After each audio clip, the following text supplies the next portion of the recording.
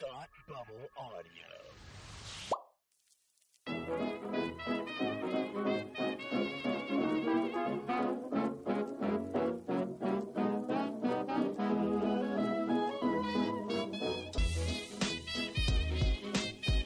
Welcome back, friends and lovers of all things loud women. It is your possible friend in your head or enemy in your head, Tookie Kavanaugh, here with my actual friend Marissa, and we are about to discuss Shrill season 3 episode 6. Sorry, I am so excited about this one. This is like we get a happy episode. I'm like, I have had the like little happy feelies since watching this last week, and I've just been so excited to talk about it because it just brings me joy to see our friends happy. If I could have received an apology cake for every time someone, shout out to the writers for apology cake. Hey, I a certified Black, appreciate that. See, I was curious. I wanted to know your take on the cake, and like we'll get into it as we get into the episode, but for me, I was like, the fact that it was a shared apology cake took away from it a little bit. I was like, Amadi deserves a fresh apology cake, but I did feel like that was some kind of a gesture, so I was curious your hot take on this. Yeah, no. Fresh cakes for each of your friends. Like, yes, for everyone you've wronged. It's very important. That's the ritual. That's the tradition. Okay, well, so let's. We have a lot to talk about. Annie does a pretty advanced apology tour here to varying degrees of success. So we pick up with Annie at work. She's still dealing with the fallout from her Ranchers article. She's getting physical hate mail, which honestly, like, I was a little impressed by that. I didn't think that anybody still went to a post office anymore to mail poop, but I guess they're doing that still. So the people of Portland said they got time today. I'm good for that. I mean, they knew what they wanted to stand up for, and they're like, I'm going to collect some animal poop and I'm going to put it in a box. I'm going to take it to the post office, and I respect that gumption. Is that upcycling? Does that count? I mean, if she composted it eventually, then yeah, probably. I think that there's some sort of consciousness there. Cool. So we're catching up with Annie. She's still doing real badly. She's feeling like shit. No pun in, that's not even. Oh, I hate myself. And we find out Joe caught Annie and Ryan leaving the office together. Just to add insult to injury, somebody else knows about that. So we pop into Gabe's office. He is signing his new books. He seems happy. He's getting good reviews. Like, he's living his best life. I was like, okay, this feels like the Gabe that we have that he thinks he is still. Like, I'm seeing this different side of him that we haven't seen for this whole series, where I'm like, oh, okay, this is who this guy is when he's not just like a bitter, sad sack old man. Like, this is Gabe.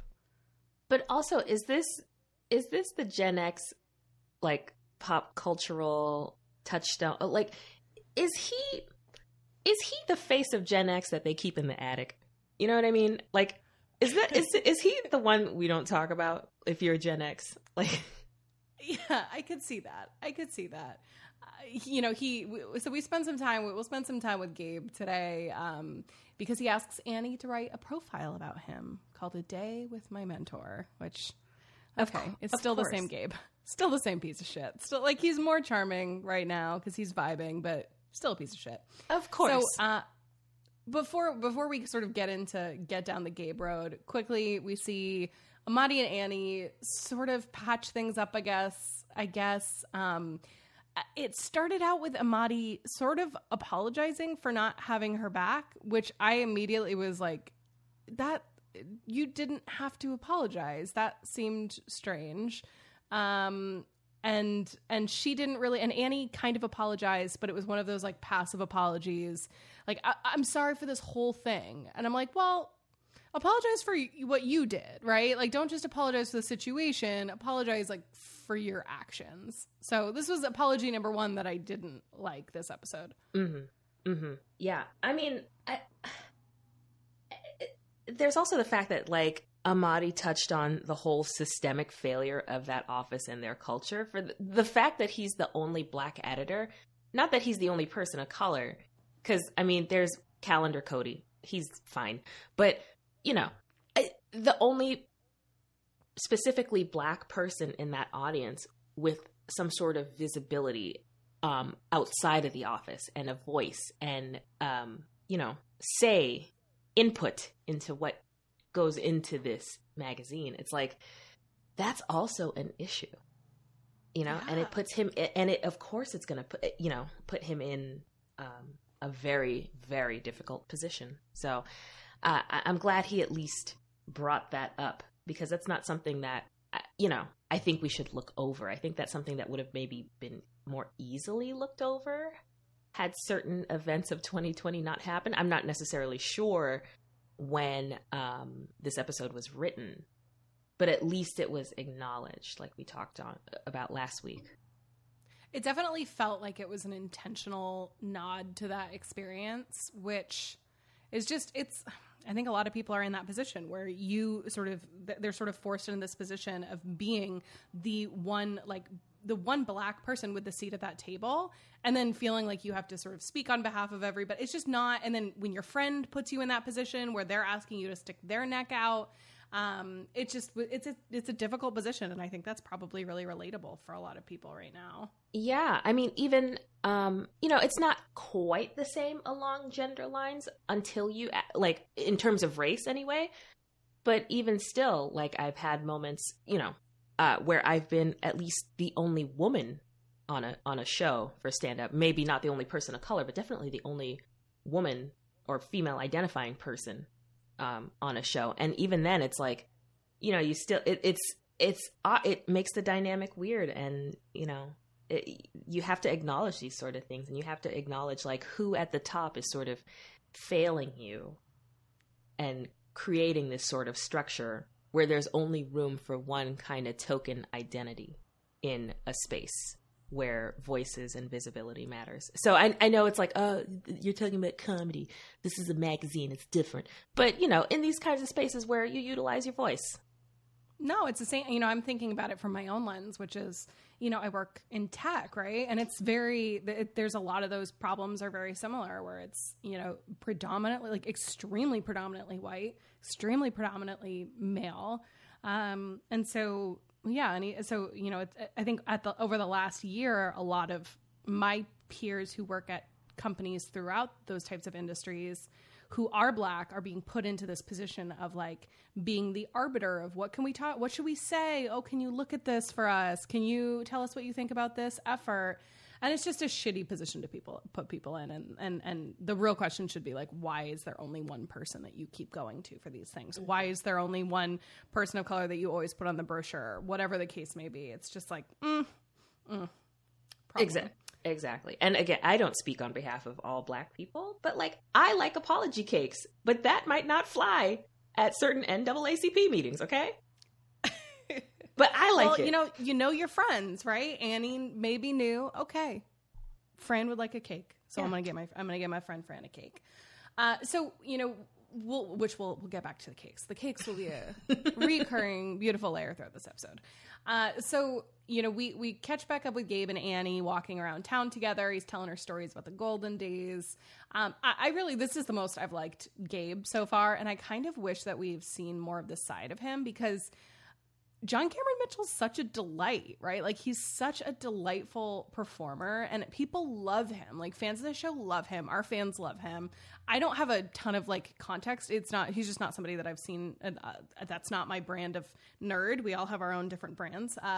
But he's so much fun to watch. And I think he's been such a like kind of one-dimensional like villain almost. And I understand why they did that in the earlier seasons, but it's nice to see like this side of him. And it's like, okay, it's fun to watch, to see this person that we hate so much also have like an interesting side to him. I did not hate Gabe this episode. And usually, like, I kind of grade my hate for Gabe on a curve, because Gabe is never not gonna Gabe. Right, like, it's like baseline piece of shit. But... Yeah. But But I enjoyed him. He was still very much his Gabe self, and it was very much me, right? And he is, he is that sweater you keep in the attic and you don't talk about. Yeah, and we get a good sense of that here. Like, we pretty quickly see, oh, okay, that's what your deal is. We've got Fred Armisen here playing bongo, because we're in Portland, and so I think that's in Fred Armisen's contract somewhere, is that anytime anything is in Portland, he has to be a part of it. Question though. I tried to poke around and look at the set that they used for the shop. Were there any birds on things in there? I didn't catch any, but that would have been what a lovely Easter egg that would have been. That would have been great. Yeah, I'm personally, I'm not a big Fred Armisen guy. Think he's got a lot of problematic shit, so I'm not a huge fan. But he wasn't in the way in this episode. I didn't hear the tea. We'll chat off camera. Yeah, it's he's not fully canceled. He's just not the best guy, and I don't understand. He gets pulled into a lot of stuff. Anyway, I'm gonna leave it at that. Just Google it and draw your own conclusions. That's all I'm gonna say about that. I mean, in the words of Marie Kondo, I love mess, so I might just Google. So Annie, she actually there was a cute moment in the scene where she revealed that she was actually a really big fan of like the early work of the Thorn, and what they did and what they kind of stood for back in the day, and how it made her feel seen and cool. And it just added, an interesting layer of context onto the relationship we've seen between these two people over the last couple of years. And then my last thought on the scene, let me know if you have anything else, is that I just wish we had seen more performances from Mr. John Cameron Mitchell over the years. Because anytime he gets to sing, we've seen a couple now. I think this is the second time we've seen him sing. And it's just so fun. And I'm like, I completely, I need to go watch a bunch of his old shit because I get it now. Like, he is just on fire. He's really fun to watch. I am absolutely here for anyone who makes a diss record about Tipper Gore. Like, thank you, Gabe. It had to be said. Well, any other thoughts on this this lovely little Gabe storyline we got at the top of this episode? Not so much. It was a nice vignette. It was a really nice vignette. Like, even though it was all about Gabe, and of course he would, transfer a writer who just is fresh off cancellation to writing all about him. I wasn't mad. I smiled. I actually, where anytime Gabe comes on the screen, I, under my breath, I'm like, this bitch. Like, I was actually happy to see him in this scene. Good job. I completely agree. I kind of wonder if this is them now starting to wind down the show, right? Like, we have 2 more episodes after this one. I kind of wonder if this is the last significant bit of Gabe we're going to see, and they wanted to end it on a more human note and give us a little goodbye. What? No, just the idea of the show winding. It stings. Give us the Fran and M spinoff, you cowards. I'm ready for it. We'll launch a campaign. So we see now Annie brings Fran the apology cake, and Fran justifiably says she doesn't want apologies. She just wants Annie to focus on doing better. In the scene, couple quick notes. Annie admits she fucked Ryan. Fran is distressed, visibly. That she made the same noise you did. The just absolute just groan of just horror. Just no. Annie points out that Ryan has a girlfriend and her boobs are small, and they're the good kind of small. They're just up, and she doesn't even have to worry about them. And I'm like, oh man, that is that shit that hurts. That hurts my feelings. That feels like good for you. If your tits do that, I'm jealous. It hurts my feelings. No, I mean, I'm a B cup, lifelong B cup, and I resent anyone who doesn't understand boob sweat. Okay? Yeah, it's a big problem. I've got products I recommend. If any, Mega Babe, they got boob sweat products. They've got thigh chafe products. Ooh. We're not sponsored, but we should be. Anyway, the boob, it's a problem, and they don't mine haven't stayed where they're supposed to since I was a child. So I would also be insecure about that piece of information. And then lastly, Fran tells Annie that she's meeting M's parents this weekend. So did you have any reaction to what did you think about this apology from Annie, Fran's reaction to it, how they're moving forward? Anything that jumped out to you? I want to reiterate that I just really appreciate the fact that this show subverts a lot of people's expectations of Fran and what her role in Annie's life is supposed to be. As like, oh, here they've cast another Black woman to be in service as a friend, and like, you know, the emotional pincushion punching bag, etc. It's not like that. And, you know, Annie is in the wrong. Fran lets her know whenever she's in the wrong. Their relationship is such that they can exchange cake. You know what? That's a good friendship too, because I've like definitely threatened my friends with cake, but not like apology cake, but like, oh, you did this nice thing for me. Let me mail you a cake. Like it's never an idle threat. I've done that. So like the whole getting a cake resonated. Also, the sigh that Fran lets out upon receiving information about listen, that is a deep ancestral sigh. You understand? Like that is all your ancestors at the mother continent sighing with you. I felt that. But yeah, I mean, it seems like, you know, aside from that roadblock, I think the way that I interpret it is such that the article did but didn't affect their friendship. It was a huge fuck up on Annie's part, right? But it's not something that I think Fran would find completely unforgivable, get the F out of my house level bad. Because I think Fran knows Annie well enough to know that in this moment, she just was not thinking. She was not thinking. And that she wouldn't have done it with malicious intent. She fucked up in giving them a platform. But it's not like, you know, it's not like she's suddenly thick Tommy Lauren, you know? It's not like she's... You know what I mean? Yeah. Like, yeah. She didn't fully go off the deep end. But I also, the flip of that too is she took her, you know, she is sort of accepting her back and saying this is okay. But at the same time, she is not going out of her way to make Annie feel like everything is okay. Right. And I think Fran setting that boundary and saying, you know, you don't need to apologize anymore. I just want you to do better was very clear that like, I accept your apology on some level, but also like, that's not enough. It's not just good now, right? You have some work to do. And I felt like that was really authentic to herself, like as a woman. And she was saying, this is a boundary that I'm setting. But it was also loving and sort of sympathetic to her friend who was clearly going through something. And I just thought that took a lot of maturity and was more generous again than she probably needed to be.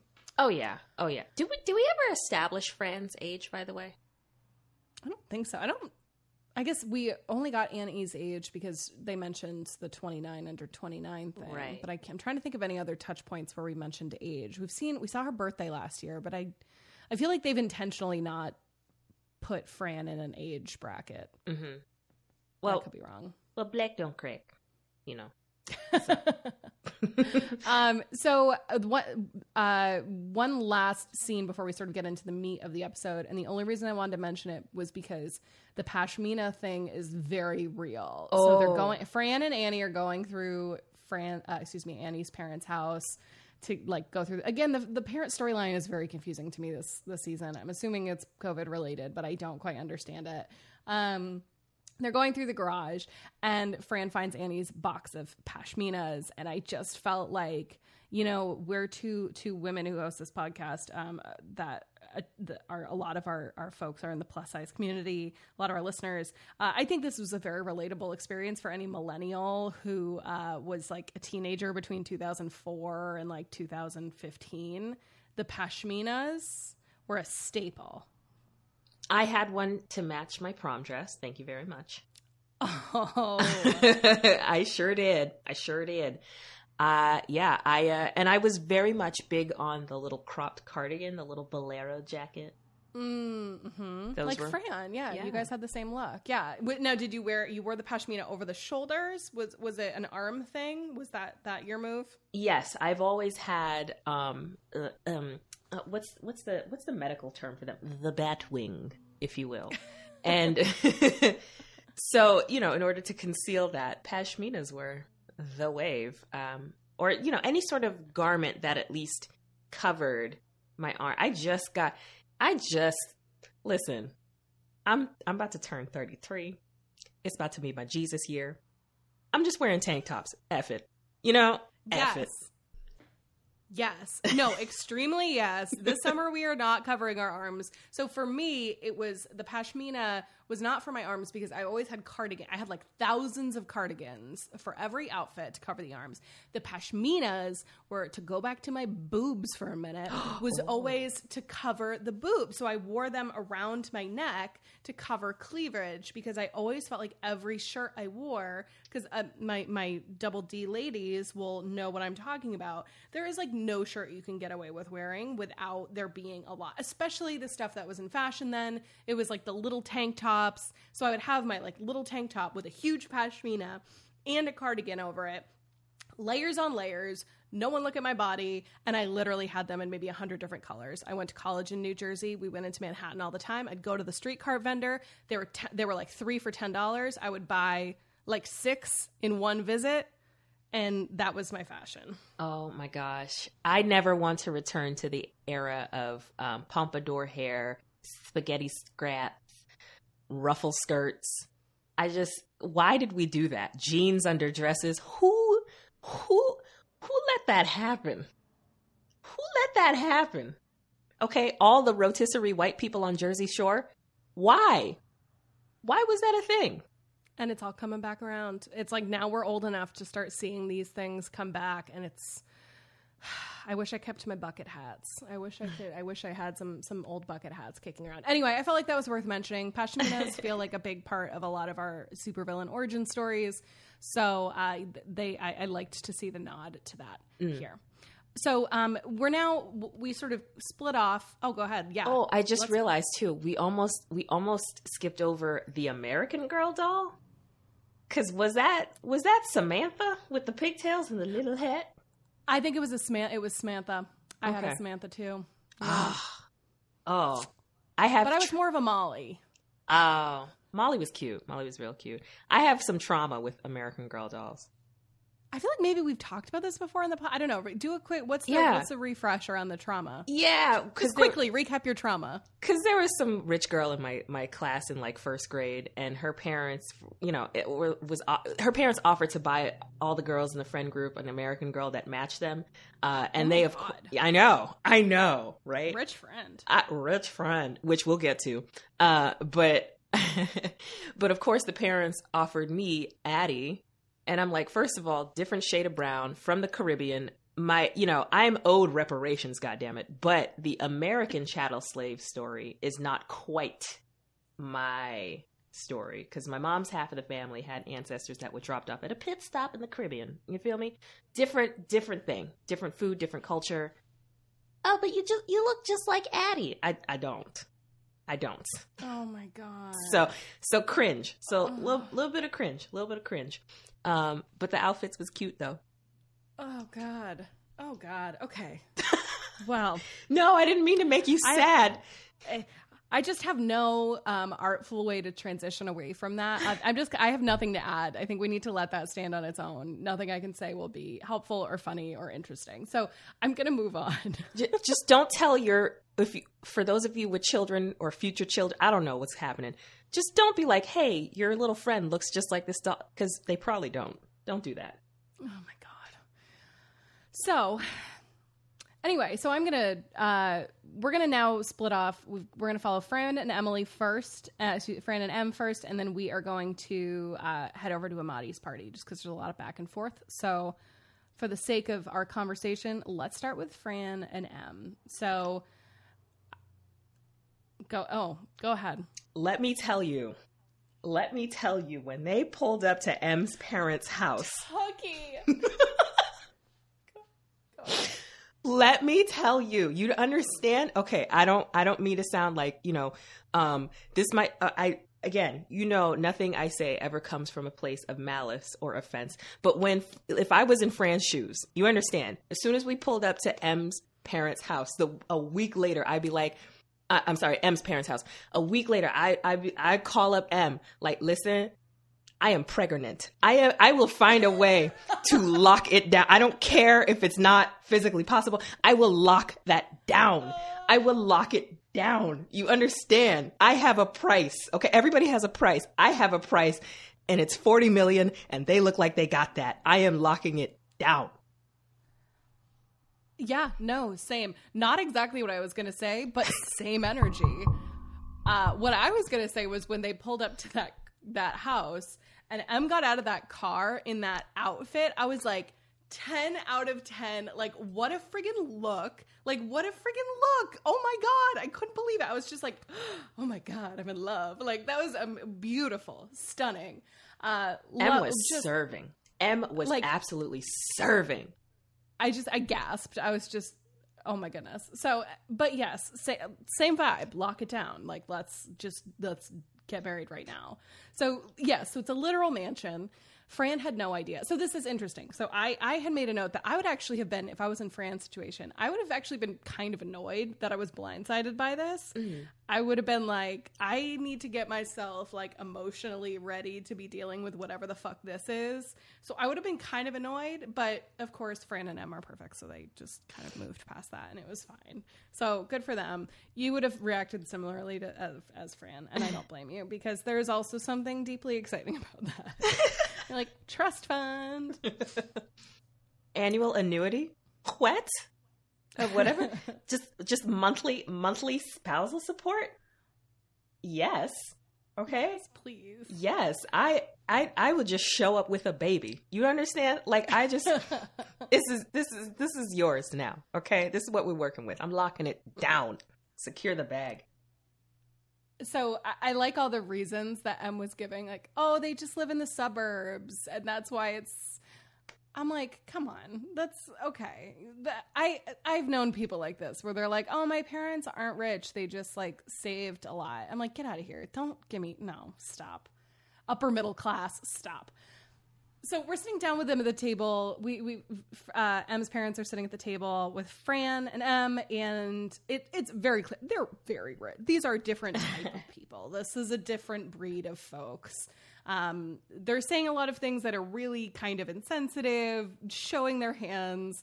And M is like outwardly mortified by everything that they're saying. It's sort of uncomfortable right at the gate. You're like, oh, these are not people. This is not a family that's getting along super well.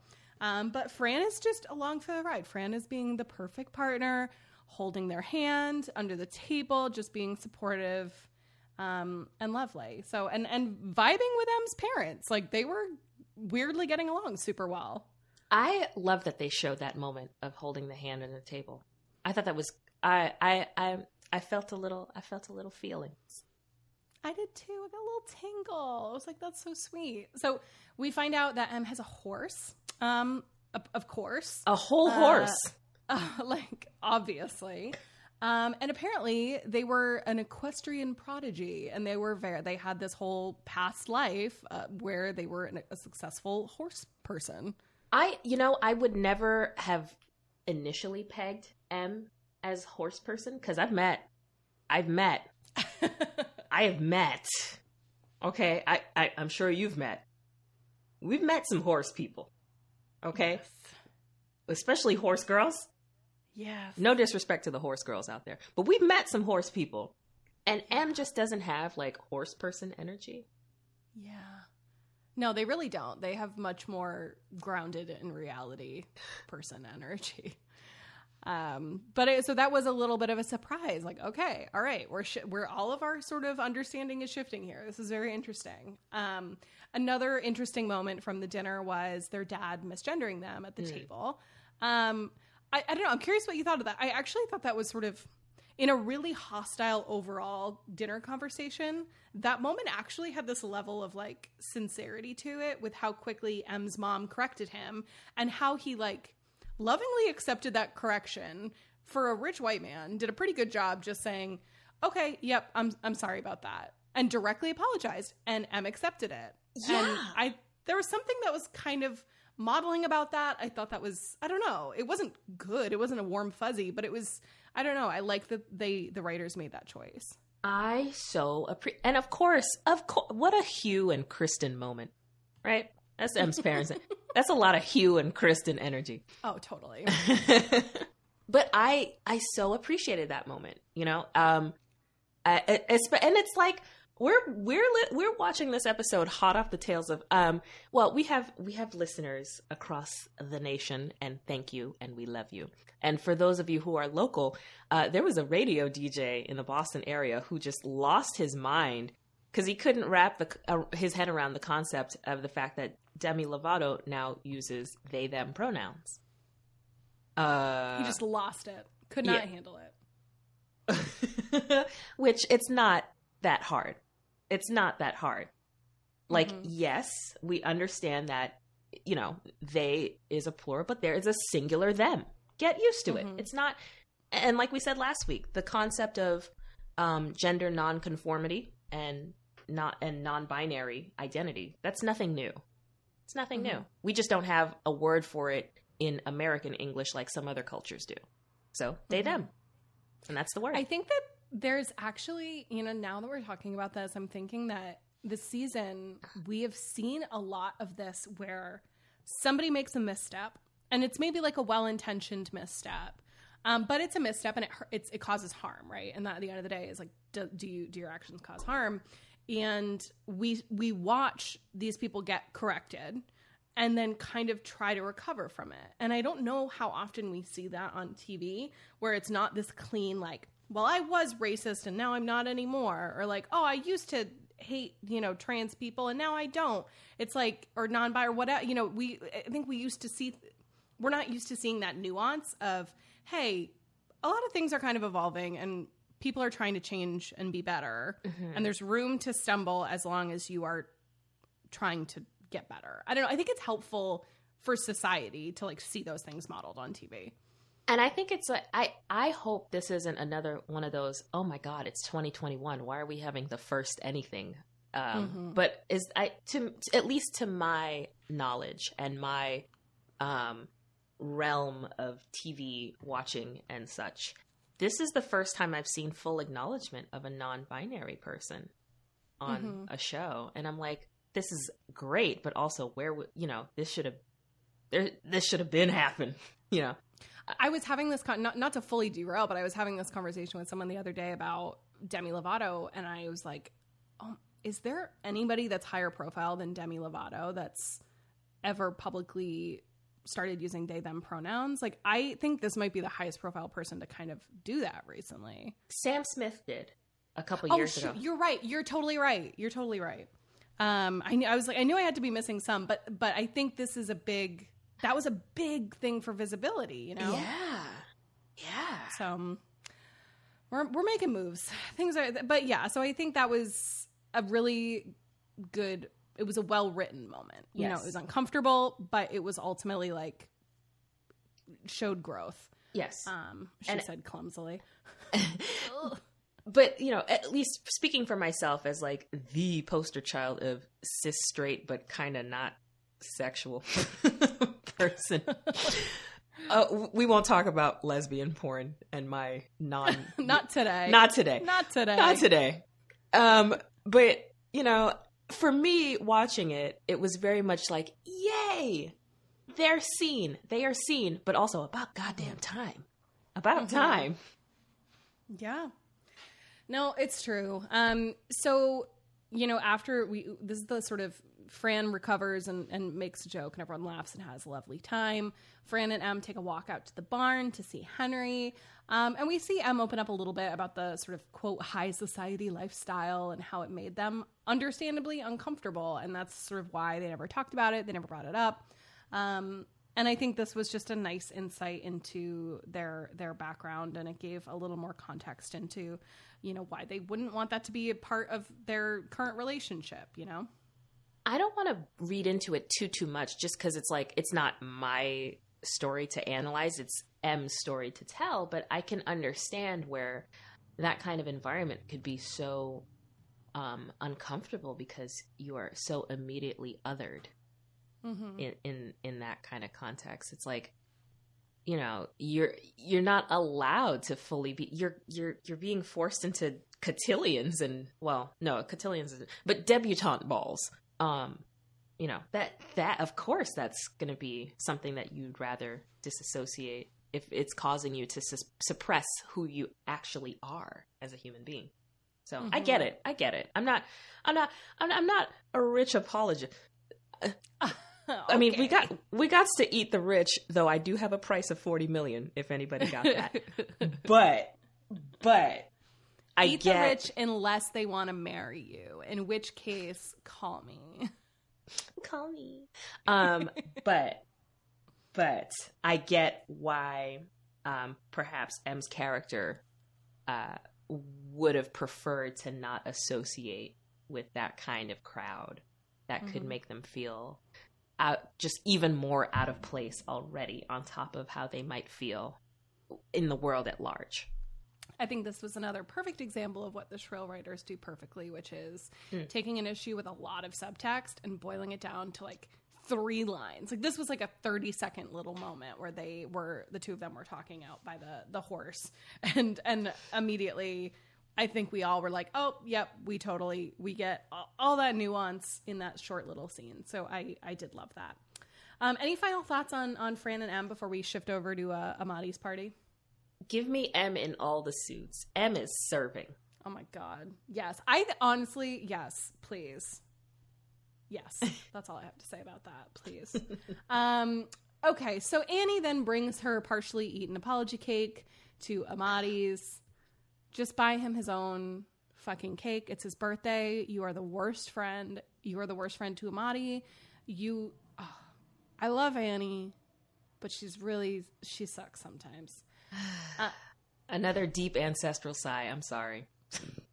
It just, I have to let any immediate feedback on the cake before I get into the plot. I want to make sure I allow you enough time to address the cake properly. Okay. I mean, I get that the cake decorator was trying to keep it PC, but give us the B instead of the W. Okay. Hard agree. And also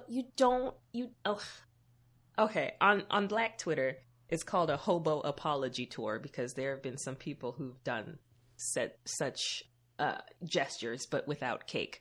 Oh yeah, Robin Thicke's hobo apology tour to Paula. That's an example, you know. Deep. Oh, that's a deep cut. Deep cut. His album Paula sold like 13 copies in all of Australia. So, but like, give them, the man deserves not only his own cake, but his own, like, everything. A full sit down, a full apology. Okay, write him a song, write a diss record about yourself. Like, it just, I'm tired of Annie's dynamic with him. He deserves so much. The man is 39 years old. Stop it. He's an adult man. That is an older man than I thought. I didn't want to. Gabe's comment was mean, but it was true. I was like, I thought Amadi was like 33. But Black don't crack. He looks good. He looks real good.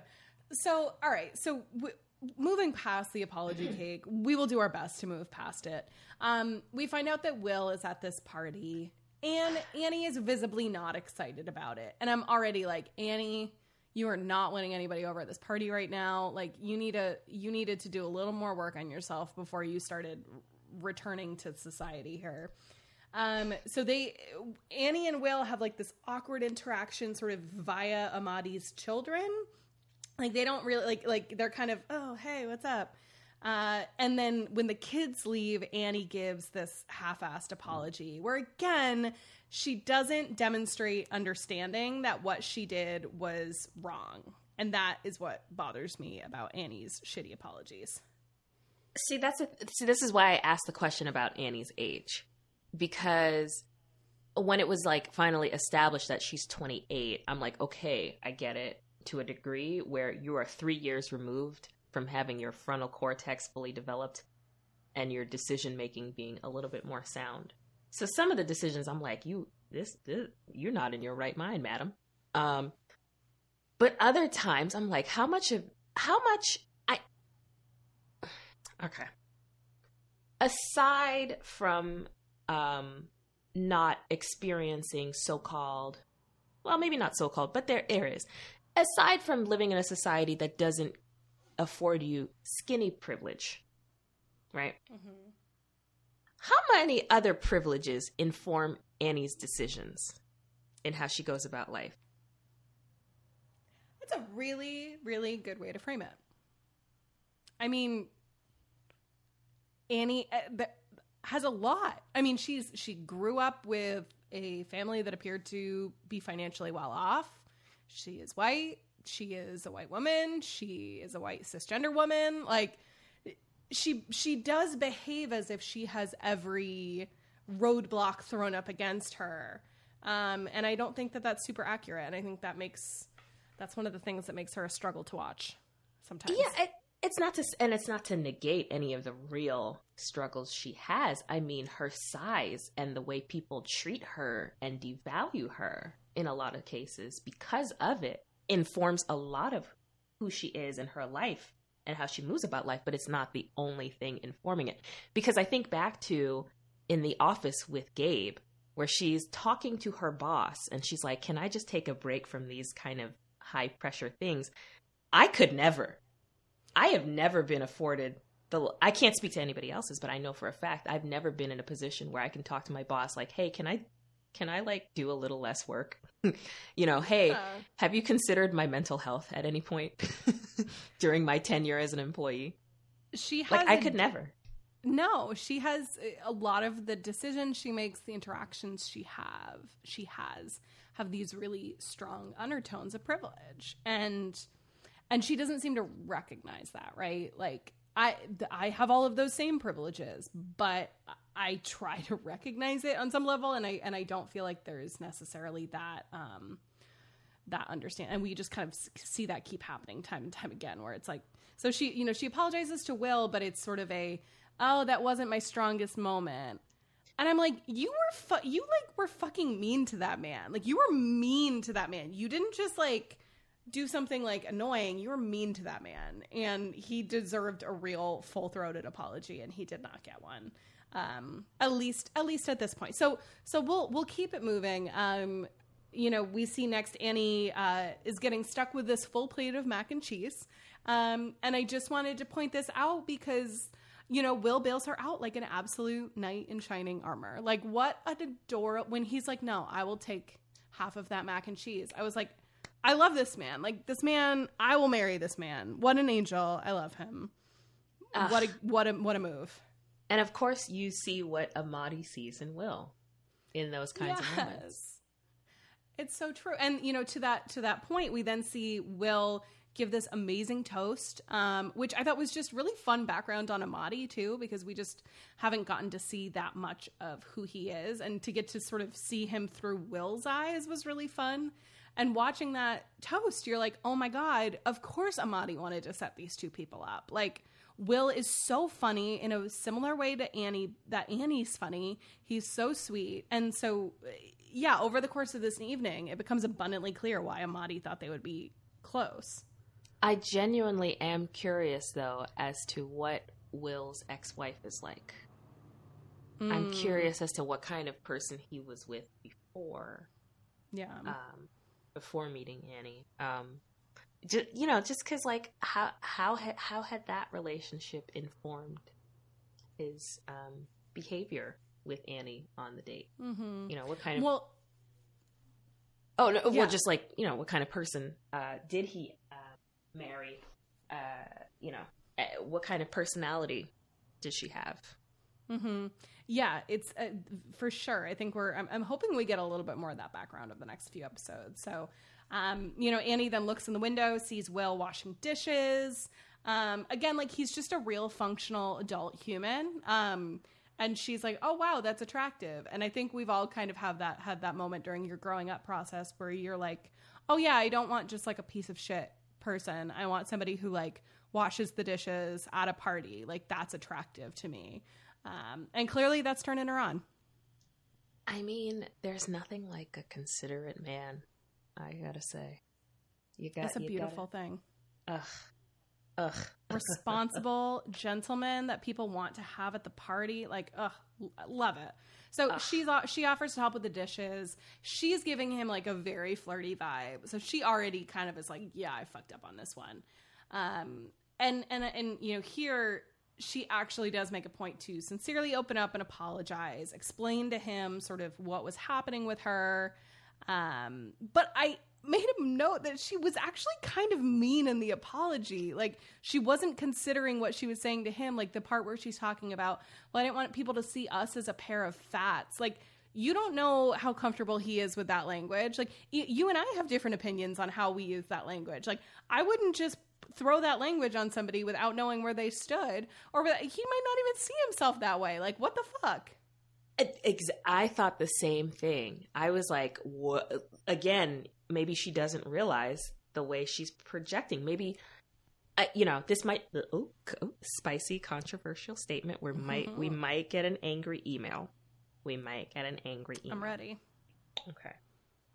But to an extent, it might be, you know, to have the peace of mind and to have the self-assurance and the confidence to say, I am fat, might be a privilege to an extent that some people don't necessarily have because they're just not there with themselves yet. You know, and that word, it just impacts people differently because maybe they just have a different history with how people have used it to them, about them, how they've used it about themselves. So it's like, you know, I don't know. I don't want to call it like fat pride to make it weird for people, but like to be comfortable in a body that society has built an entire industry on making you uncomfortable in. Mm-hmm. You know, it's something that not everybody has. So it's like maybe she's thinking from her own perspective of like full acceptance. Well, you know, even though she said like, oh, I have these issues and I'm projecting, but she's in a place where she can call herself fat and it's not as much of a thing for her as it might be for someone else. And so to just kind of throw it out like, well, I just don't want everybody to see us as a couple of fats. Like you were saying, like, you don't know where he is with that word. You don't. And I kind of felt like he reacted. Like, I think there was only this split second where you saw his reaction, but he kind of like looked taken aback a little bit. And he rolled with it, which I thought was, you know, very mature. But I think the idea of being like, yeah, I'm comfortable saying that I'm fat is relatively revolutionary and new. I don't think that that's common. Like, I still, you know, if I say that, everyone says, no, you're not. Don't say that. And it's like, well, no, I mean, it's because you're adding your own connotations to it. But that's me, right? That's how Marissa thinks. That's not how everybody else deals with this, like you said, with their own set of experiences, their own set of life experiences. And just to assume that and to project that, like, what can be interpreted as a hateful word was shitty. And I didn't love that. And also there's also the fact that like fat is relative to an extent, because I didn't interpret Will as fat myself. Yeah. Tall, larger than average man person, but right. I didn't see fat right away. So I'm like, he might not even think about himself that way. You know what I mean? Like because he is, you're right. Like there's obviously a spectrum, right? And he's somebody that could very well not see himself as a fat man. He could just be like, oh, I'm kind of a big guy. I don't know. I'm a tall guy. I'm a big guy, whatever. So yeah, to project that on somebody else is shitty. All body positivity is not created equal. There are ways that you can be shitty and like, so it was not great. Didn't love that. Cough, cough, excluding someone from fat acceptance movements, even though they may have lost weight due to medical reasons, and then negating their entire experiences because of their weight. Cough, cough, cough, cough. I don't think that woman who emailed us is listening to this podcast anymore. we all have complicated kind of relationships with that. So but you sort of moving past that which was definitely a big reaction we both had, and I assume others probably felt the same way. You know, she does sort of talk about her past relationships being devaluing, and then not being able to see something good that's right in front of her because she didn't feel like she deserves it. I feel like that's very, sometimes there's things that are written that I'm like, oh, this feels like it was written for the audience. Like this was written for the audience to hear somebody say that and to reflect their experience, because I do think that that's a very common experience, for people who view themselves as plus size, fat, overweight, whatever the case may be, to sort of have those variety of difficult romantic experiences and to feel like you only deserve to be treated a certain way. That felt very meta, like they were looking through the camera and talking at us. You know what? And this no disrespect to the writing staff. It felt like Annie saying that she was in a devaluing relationship isn't something Annie would say. I question that a little bit because I'm kind of like, is she even in a place to realize how devaluing that relationship was? Yeah, I think that I definitely saw a little A.D. Bryant in that moment. And my read on it was maybe that, you know, the experience with Ryan that she had in the last episode kind of reinforced all of those feelings, helped reframe it and gave her the context to make that statement. But I think you're right. It was definitely an intentionally written line, and it did feel more written than Annie. I just hope Annie took like 17 showers after that encounter. Oh God. So Will accepts her apology, in a light, funny way. Again, we're like, oh, this is why Amadi thought these two would connect. You know, he puts out a vibe. He's immediately like, hello, I'm open for business. And Annie was like, hello, I'm also open for business. And I was glad that she verbally put that cue out to him, because like he deserved to feel wanted by her. Like he deserved to be explicitly told, I am attracted to you, I want to kiss you. After what she put him through, like she needed to hand that to him on a silver platter and not play games. Oh, and the vibe, he put out a vibe, but it wasn't like with an undercurrent of sociopathic whatever you want to call it, a la Nick. Okay, I'm side-eyeing every push broom mustache I see from now on after Nick. Ugh, God, I know. I wonder if we're going to see him again before this is over. Anyway, so they're both vibing. It's happening. She says, I want to kiss you. He says, I want to kiss you too. And this is the second moment in this episode that I just screamed. Hot. That was a hot kiss. I loved it. I enjoyed it. I liked to watch it. They just had this like very sincere spark, and it was just this chemistry, and you love to see it. It was beautiful. Thrilled. They, you know, when she pulled him in a little closer, I felt that. I felt it. And so then, my friends, we cut back to Fran and Em. Fran's riding around on the horse.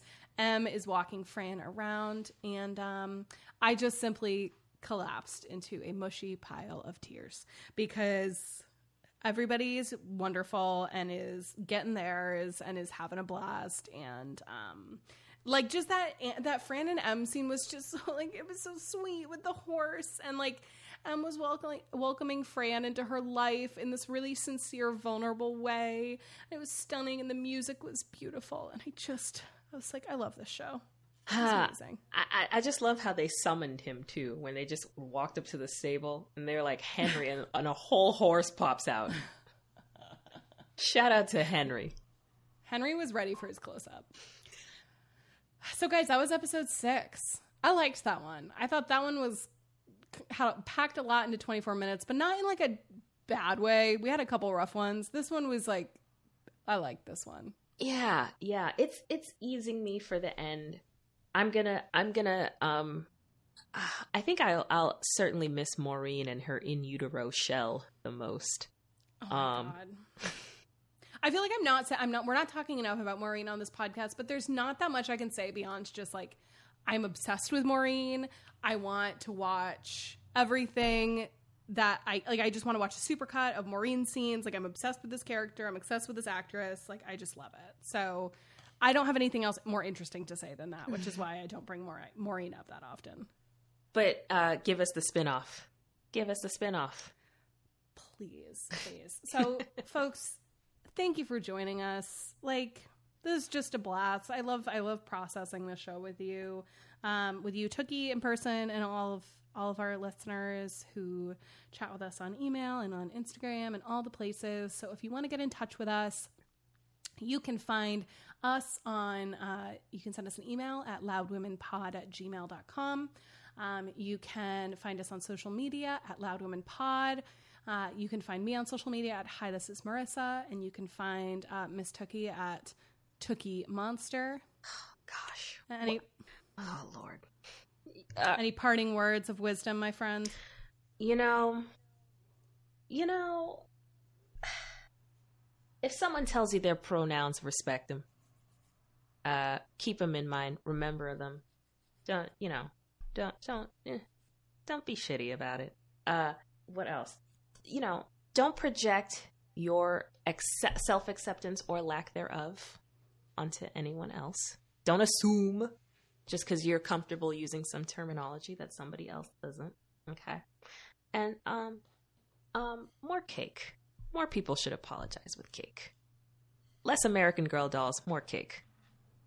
That's beautiful. Well, on that note, we'll wrap it up. We'll see you guys next week. New episodes dropping every Friday. We love y'all. See you soon. Bye.